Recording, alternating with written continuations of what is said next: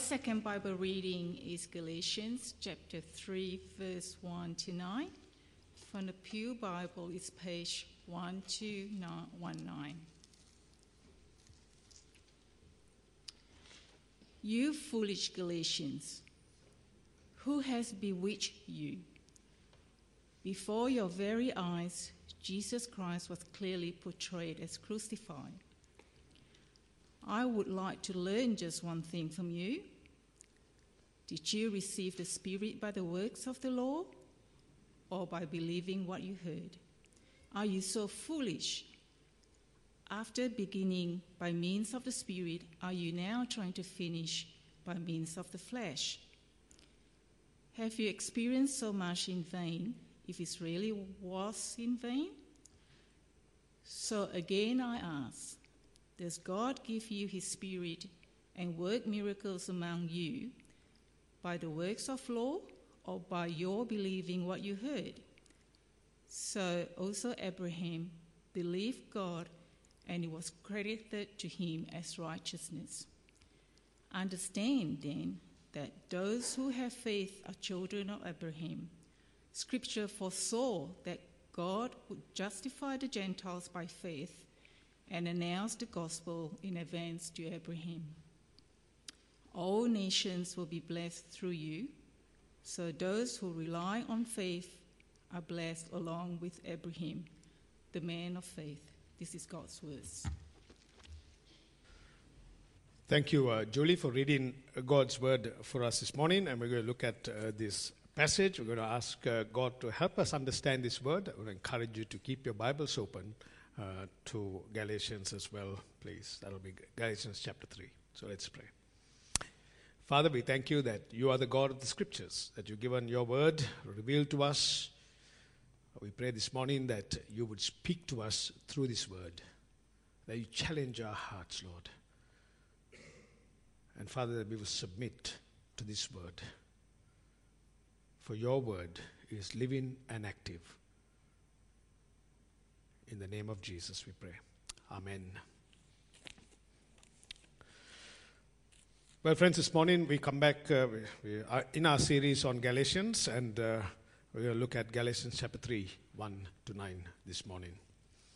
I know we have a church luncheon as well, so we might extend the sermon this morning so that we'll be really hungry after the sermon. Hey, how's that? That'll be good. Well, the letter to the Galatians is a letter of sharp contrast. We know that, we've seen that. The contrast is made between the true gospel taught by the Apostle Paul and that of the false teachers within the church. As we have noted so far in our study of Galatians, the false teachers are called the Judaizers. They had slipped into the churches and they taught another gospel where they said that non-Jews, that is Gentile Christians, were required to have circumcision and follow certain dietary rules, regulations of the Old Testament, and also certain laws to become Christians. We need to understand this when we talk about dietary laws. For those who are Jewish, the dietary laws were very special for them. For us, it might not be the case. We can eat chicken, pork, whatever, right? Even some might eat chicken feet, right? Not an issue. But for people in Israel, right, food, they had certain dietary laws. And that was so significant for them because it indicated their relationship and their trust in God. And so when they became Christians, and Jewish, and when others became Christians, the Jewish people found it very difficult to accept the Gentiles eating certain foods. And they found that really hard because according to them, their dietary laws meant a lot about the reflection of how they believed in God. So you can understand the cultural thing, you can understand the religious dynamic of this whole thing. It wasn't really easy. And we saw last week that Peter himself, he had a problem, did he not? And Paul had to confront Peter to his face. Imagine that conversation between Peter and Paul. the clash of the titans. If only we were in that room, I wonder what we would have heard between these two great brothers confronting each other, and Paul saying to Peter, Peter, you've got this whole thing wrong. And Peter saying, no, these are the dietary laws of the Old Testament. No, Paul, you got this right. No, it will be a real issue, okay? So there were those issues as well. The false teachers should adopt the ethnic badges. That is, yes, believe in Jesus, but live like a Jew. How's that? So according to these false teachers, faith had to be supplemented by works of law. Trusting in what Christ did for them had to be supplemented by what they can do for Christ. And according to them, it is God's work plus our works is what makes one right with God. And as I mentioned previously, the book of Galatians is a letter of immense freedom. Right? The freedom that we have and enjoy in Christ alone. There is no question about it, that I'm sure all of us enjoy freedom, right? We want freedom, don't we? We want freedom of speech. We want freedom of expression of thought. We want freedom to live in this country. We want the freedom to democratically elect a government of our choice. If freedoms are restricted, we will feel very inhibited. And so freedom is a fundamental aspect of humanity, a fundamental principle of humanity itself. But the gospel of Galatians is a great gospel of a great letter on freedom. And so Tim Keller, writing about the book of Galatians, says this: the book of Galatians is dynamite. It is an explosion of joy and freedom, which leaves us enjoying a deep significance, security, and satisfaction, the life of blessing God calls his people into. You see that? It's an explosion of joy. It's an explosion of freedom, and leaves us enjoying a deep significance and security and satisfaction, the life of blessing that God calls his people into. What a blessing that is, right? What a joy it is, friends. The explosion of joy. You see, sometimes in life, it's very difficult to have an explosion of joy. Yeah? When things are really going hard, when we feel so alone, when we feel so discouraged and despondent and everything else, what a great thing to know that as we trust the Savior, there is an explosion of joy and freedom which leaves us enjoying a deep significance and security. I find that immensely satisfying. I find that immensely liberating. I find it immensely joyful. That as I look to this amazing work of Christ, no matter what happens in my life and the circumstances around me, I know that this is the joy and satisfaction and the freedom that I have in Christ. What a blessing. And so as we come to chapters 3 and 4, the Apostle Paul goes on to further expand on this freedom and joy of the gospel. And he now moves into the historical and the theological arguments at length. There is a significant shift. There is the historical aspect brought into it and the theological framework meeting both together in chapters 3 and 4, where Paul deals with the issues of the law. He deals with the issues of freedom. He deals with the issues of how one should hold on to the clarity of the gospel. He deals with the subject of justification. You know what justification is? You know, pastors and preachers can use big words, right? Justification, sanctification, glorification, edification. You want me to keep going? That's showing off, right? That's bragging. What is justification? Justification is a forensic term. It's a legal term. It's a forensic declaration. It is as if a judge declares the person non-guilty, right? Or takes the price for that person. It is God's declaration where God declares a person not guilty, his sins paid for once and for all. And so Paul deals with this. And so this becomes a crucial question. How is a person made right with God? And so this crucial question deserves a considered response. Why do I say it? It needs a considered response. Because our salvation is at stake if we get this wrong. Now let me say this. Let me refer to Martin Luther. This year, 500th anniversary of the Reformation, right? What a great, significant event in the world. According to Martin Luther, the great reformer, the teacher of justification by faith in Christ alone was the very cornerstone of the Reformation and our Reformed theology.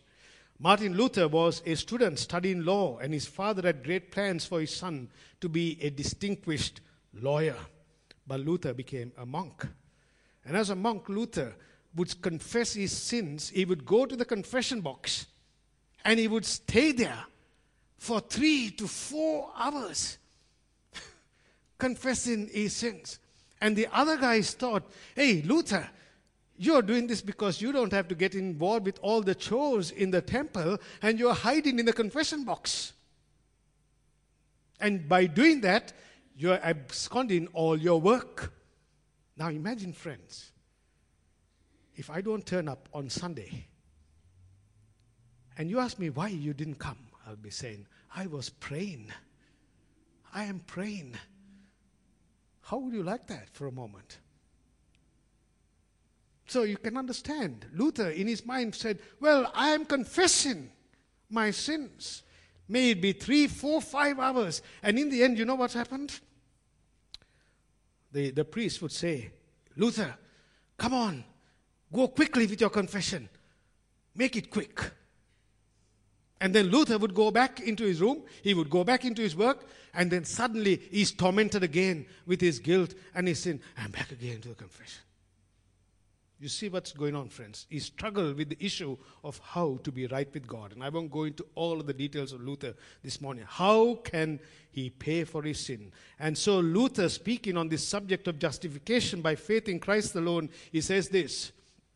The doctrine of justification is this, that we are pronounced righteous and are saved solely by faith in Christ without works.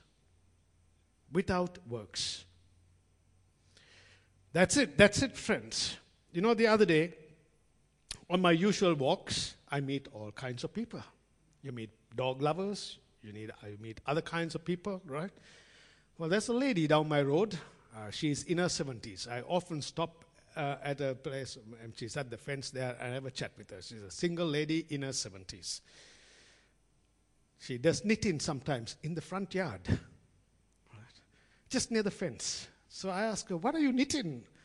I know her name, but I'll say Jane for now. There's no Janes here, so maybe there is a Jane, but doesn't matter. So Jane, what are you knitting, Jane? Oh, I'm knitting a jumper. I'm knitting this. And I nearly said to her, why don't you knit a beanie for me? That'd be so good. Anyway, so I got talking to this lady. I've spoken to her on many occasions. But for the first time, it was Good Friday, Easter, I was all fired up about the gospel. So I said, Jane, did you go to church on Good Friday? What did you do? What's Good Friday? What does it mean to you? What does Easter mean to you? I was on a roll, friends. A massive roll. I said, have you been to church? I've been to church, Chris. The only time I went to church was when my brother got married. How many years was that? About 40 years ago. Have you ever been to church since then? No. I said, I go to Surrey Hills, Prezi. You know the church? Yes, I know the church. Why don't you come one day? Then I said to her, do you know what Good Friday and Easter is all about? It's about Jesus dying for you, Jane. Jesus rising from the dead for you. Do you believe in this Jesus? Well, you know what she said to me? Well, she said, I live a good life. I don't harm anyone. I help my neighbors, and so I am right. Did you see that? Have you heard that being said to you? I am good. I live a good life. I don't lie. I don't cheat. I don't murder. I don't speed on the roads. That's probably a big lie. Doesn't matter. I live a good life. And I said to her, how good are you going to be good tomorrow, Jane? How good is good for you? Man, this conversation was going full on. And I said, look, I'd love to talk to you sometime again about this. And you let me know what we can do to help you as a lady in this place, because we care for you. And that's where the conversation was. I haven't seen the lady for a couple of weeks now, but hopefully we will meet again. So we have seen so far, friends, in our study of Galatians, that the Apostle Paul makes it very clear that the gospel or good news is God's news to a fallen world demonstrated through his son Jesus, and that we are saved through faith in him alone. And so in our text this morning, we see Paul come in and he's speaking to these Galatians, and it begins with the words, oh, look at your text. Oh, foolish Galatians, who has bewitched you? It was before your eyes that Jesus Christ was publicly portrayed as crucified. Let me ask you, only this. I'll come back to that in a moment. You see, Paul addresses them. He doesn't mince his words. And he says, oh, foolish Galatians. Why would Paul say, oh, foolish Galatians? Imagine, friends, imagine for a moment, if I get up here and say, oh, foolish St. Stephenites, what would you think of me? Would you shake my hand at the door, or would you walk through the other door? Oh, foolish Galatians. You see, this word means you're lacking common sense. That's the original Greek translation will give us that word. You don't understand. One writer translates this word as mindless. John Wesley, commenting on this phrase, he says this, oh, thoughtless Galatians, mindless Galatians. You see, Paul cares for the Galatians. They're his brothers and sisters in the Lord. We know that in the letter, 3:5, for example. But here he is so exasperated with them that he calls them, oh, foolish Galatians. Don't you get it? Don't you understand the gospel at all? Don't you understand what God has done for you? Don't you understand that there is no room for self-justification, no room for human effort to be made right with God? Don't you understand this? Oh, foolish Galatians. And then he goes on and he uses an interesting word. Who bewitched you? Bewitched. The word means to give someone the evil eye, to cast a spell on you. Now, friends, I wonder whether anyone has seen the TV show Bewitched. Have you seen that on your TV? Aha, yes. I have. I haven't seen it for a long time. I was always fascinated with that show because suddenly you have this bewitched, the lady Elizabeth Montgomery played the role of the witch named Samantha. Remember that? And she was married to a guy, it was a docky guy, Darren. Right? And I was almost amused at the weird tricks she did by casting a spell on given situations. She would do a wink and things would change. Just like that. And everybody was, what? What is this? Bewitched. And Paul is using this word, and he says, who has cast the spell on you? Who bewitched you, Galatians? It's as if some kind of spell, some kind of evil eye has come over you, and as a result, you have lost sound judgment on the gospel. Now, why would Paul call them, oh, foolish Galatians, and ask the question, you bewitched? Because he says to them, look at your text. In 1b, it was before your eyes that Jesus Christ was publicly portrayed as crucified. What a message that is. Paul had preached Christ, the person of Jesus. You see, friends, Christianity is about Jesus, the Son of God crucified at the cross for our sin. And Paul had preached Christ crucified. You know, if the preacher doesn't get anything across to you from this pulpit, I hope you'll be able to say at any time that St. Stephen's Presbyterian Church preaches Christ crucified and risen from the dead. Amen to that, right? Because that's not always proclaimed. That's not always proclaimed in churches as well, sadly. You see, Paul preached Christ. You see, the cross of Christ speaks. It speaks of God's profound love. It speaks of his amazing grace. It speaks of his justice. It speaks of his love and his justice met together in his Son Jesus at the cross. Oh, Lamb of God, we sang this morning, right? Did you see that? Did you think about the words? Oh, Lamb of God, for me, you died. That's the cross of Christ. It was as if Calvary itself was brought before their very eyes. And as I was contemplating on this text, and as I was looking at this text, friends, and as I reflected upon it this morning, I said to the Lord today, oh Lord, I just thank you that you have portrayed the cross of Christ in your word, and I thank you for Jesus. That's it. Because life will have many challenges. Many things will come our way. Many distractions will come my way. But for me, it's the cross of Christ that by the grace of God that keeps me going daily. You see what I'm saying? Paul is saying, I preach the cross to you. You see, as if both Martin Luther and John Calvin, the great reformers, say that Paul painted Christ crucified before them so that they were without excuse. But now it is as if they were bewitched and they have lost all sound judgment on the gospel. What a sad situation. See, John Calvin says this. He puts it this way: let us not be like the cow who, having produced much milk, then breaks the churn and spills its contents. Right? An interesting example, isn't it? Right?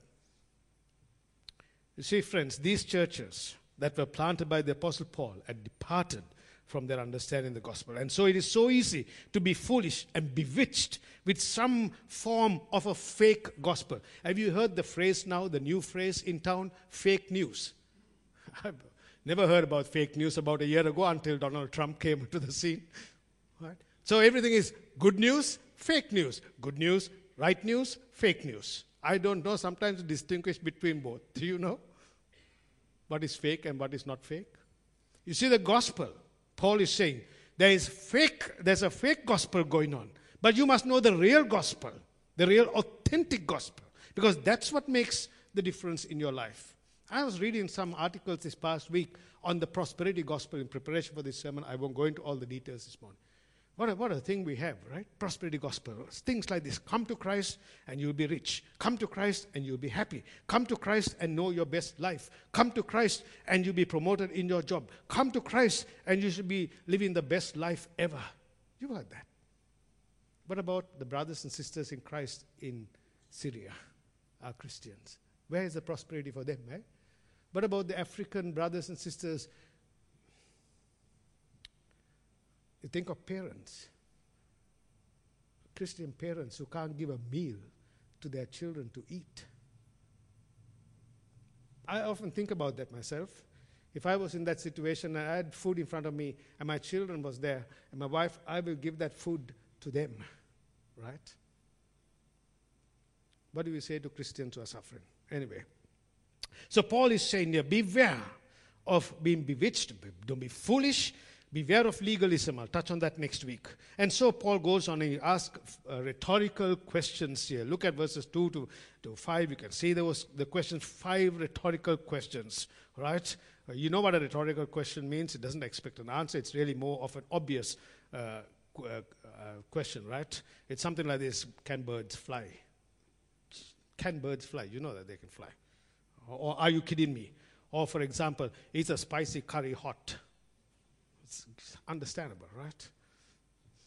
So Paul asks a series of rhetorical questions. Did you receive the Spirit by works of the law or by hearing with faith? Are you so foolish?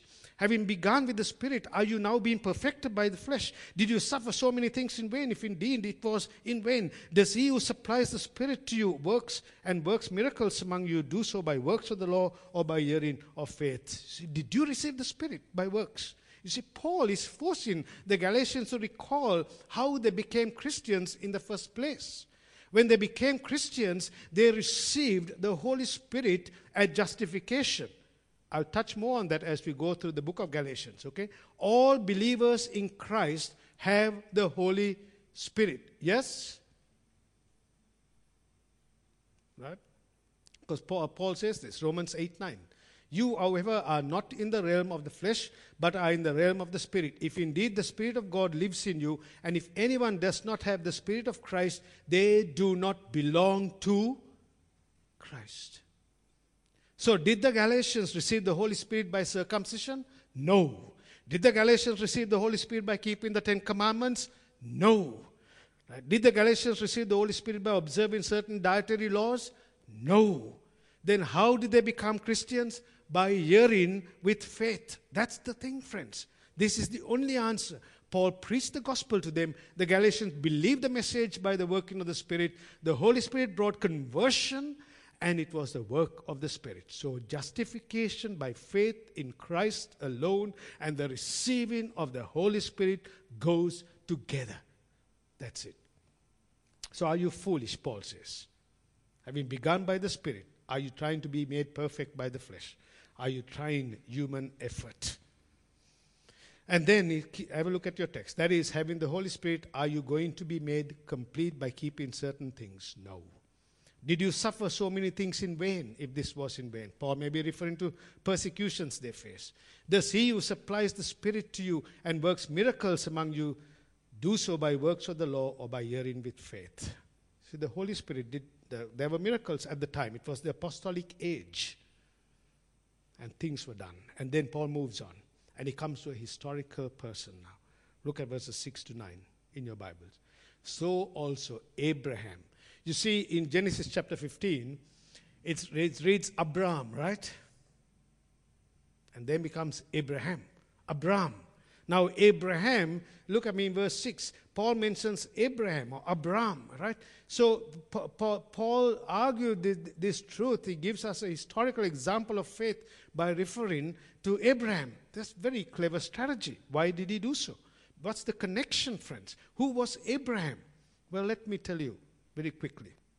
See, the false teachers were saying that yes, it's okay to have faith in Jesus, but to be accepted by God, you had to become Jews or become a Jew. And so now, who is the father of the Jews? The father of the Jews is Abraham, right? And the nation of Israel began when God promised Abraham, Israel's ancestor, that God would make Abraham's descendants a great nation and they would live in the promised land, blessed by the Lord. Genesis chapter 12. You can have a read of that. And now Paul is doing here, what Paul is doing here in our text is, he refers to Abraham to make the point. This is the proof text.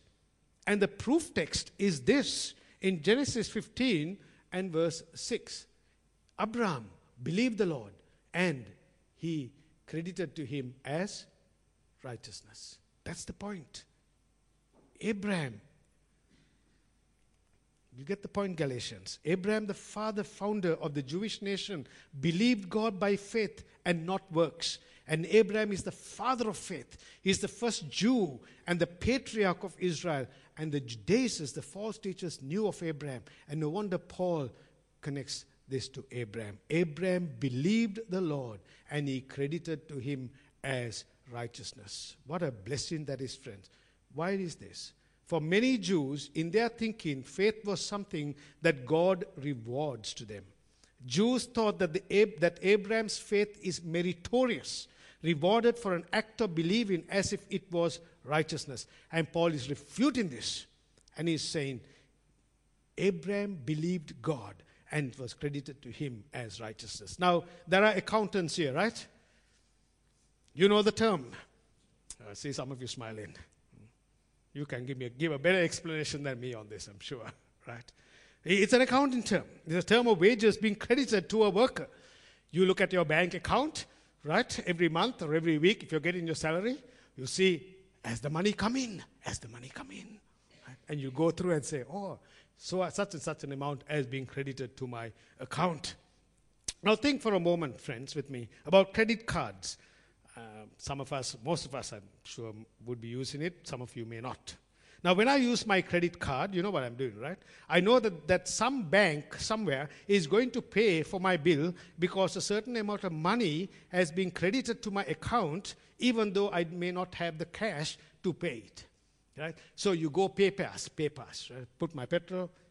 Do you want to tap the card? Yes, tap the card. It says approved. I'm happy because it's approved. Right? But I haven't actually paid for it. It's been credited. Some bank has paid that money for me. The point is, with credit cards, you've got to pay it back. Right? The more you use, the more you have to pay it back. Right? Now imagine for a moment a scenario. When you get your credit card statement and you see credited to your account $100,000. What would you do, friends? I know what I will do. What do you think I would do? Go and spend it? No, first thing I'll call the bank, right? That's the right thing to do, just to make sure that everything is okay. Right? I call the bank, find out, man, I've got $100,000 put into my account. Is it okay? Is it legit? And they say to me, yeah, it's all fine. Some kind millionaire from St. Stephen's has put $100,000 in your account. I put it in John's account as well. Just joking. So the point is, I look at that, wow, that's amazing. And then I'll go and spend. I'll give the card to Rose and she'll spend it all. So no problem. So you see what I'm saying?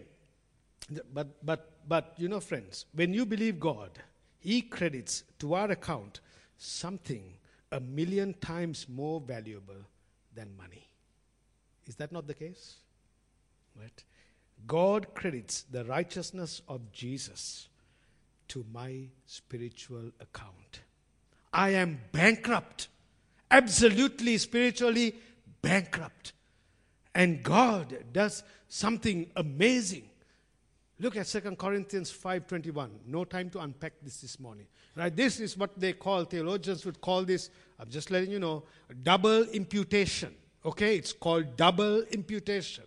God made Him who had no sin to be sin for us, so that in Him we might become the righteousness of God. That is, friends, God has debited all my sin unto Jesus, and Jesus has credited all His righteousness to me. What a blessing that is. And God declares me right with God because He has done it all. What a blessing that is, friends, this morning. You see, this is what we call the gospel of God. This is the gospel of grace, that Jesus' death for you on the cross, His resurrection, is your sin atoned for. You know, this past week, I was writing this message, and I had a call. This person's not here, this place, don't worry who it is. I won't be using you as examples, never, because that's not right.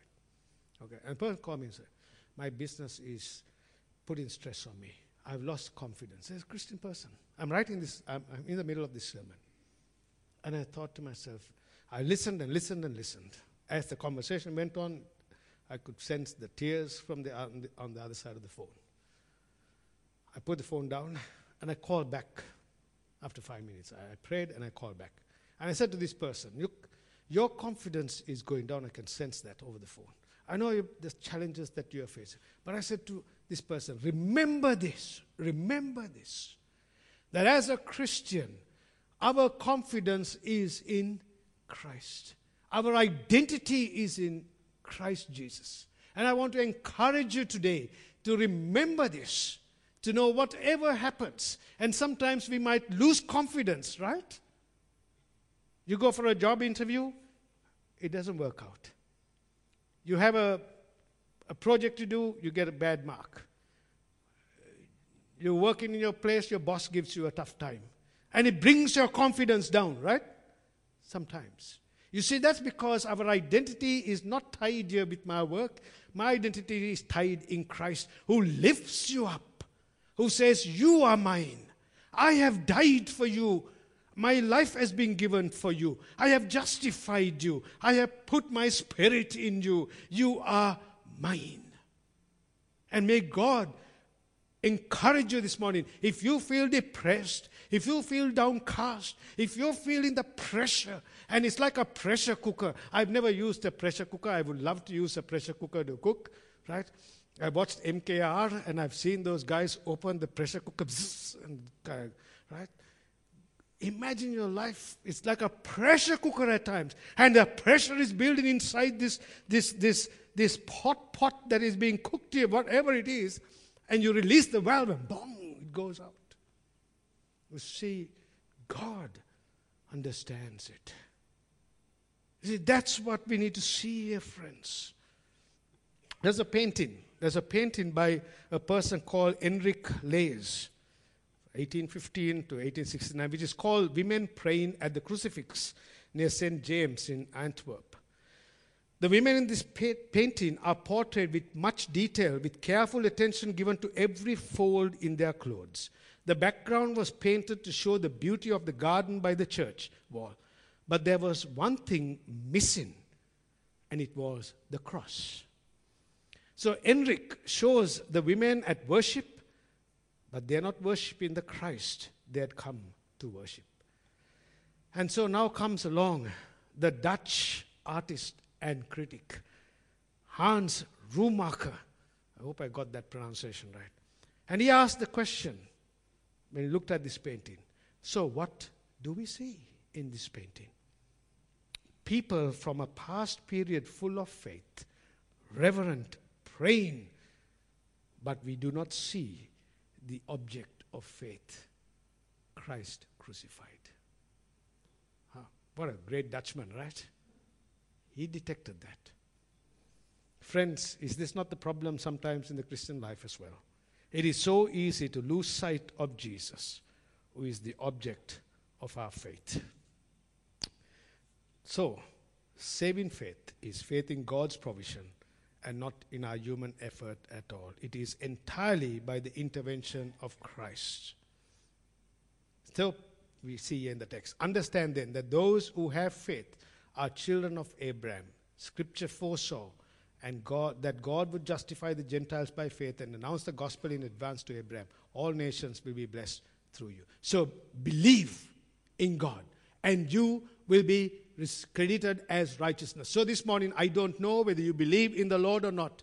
But if you don't, this morning I plead with you to believe. No works, just believe. And then, we have faith are the children of Abraham. You know, I remember when I became a Christian, I didn't do much singing, but when I became a Christian, I learned this song. I told you this many times. I've never been to kids' church, never been to a youth group in my life, right? I'm still marveled as to how I'm standing here. Actually, it's amazing. But this is what I learned. This is what I sang in my with all other students, 1,500 students or so. This is what I learned.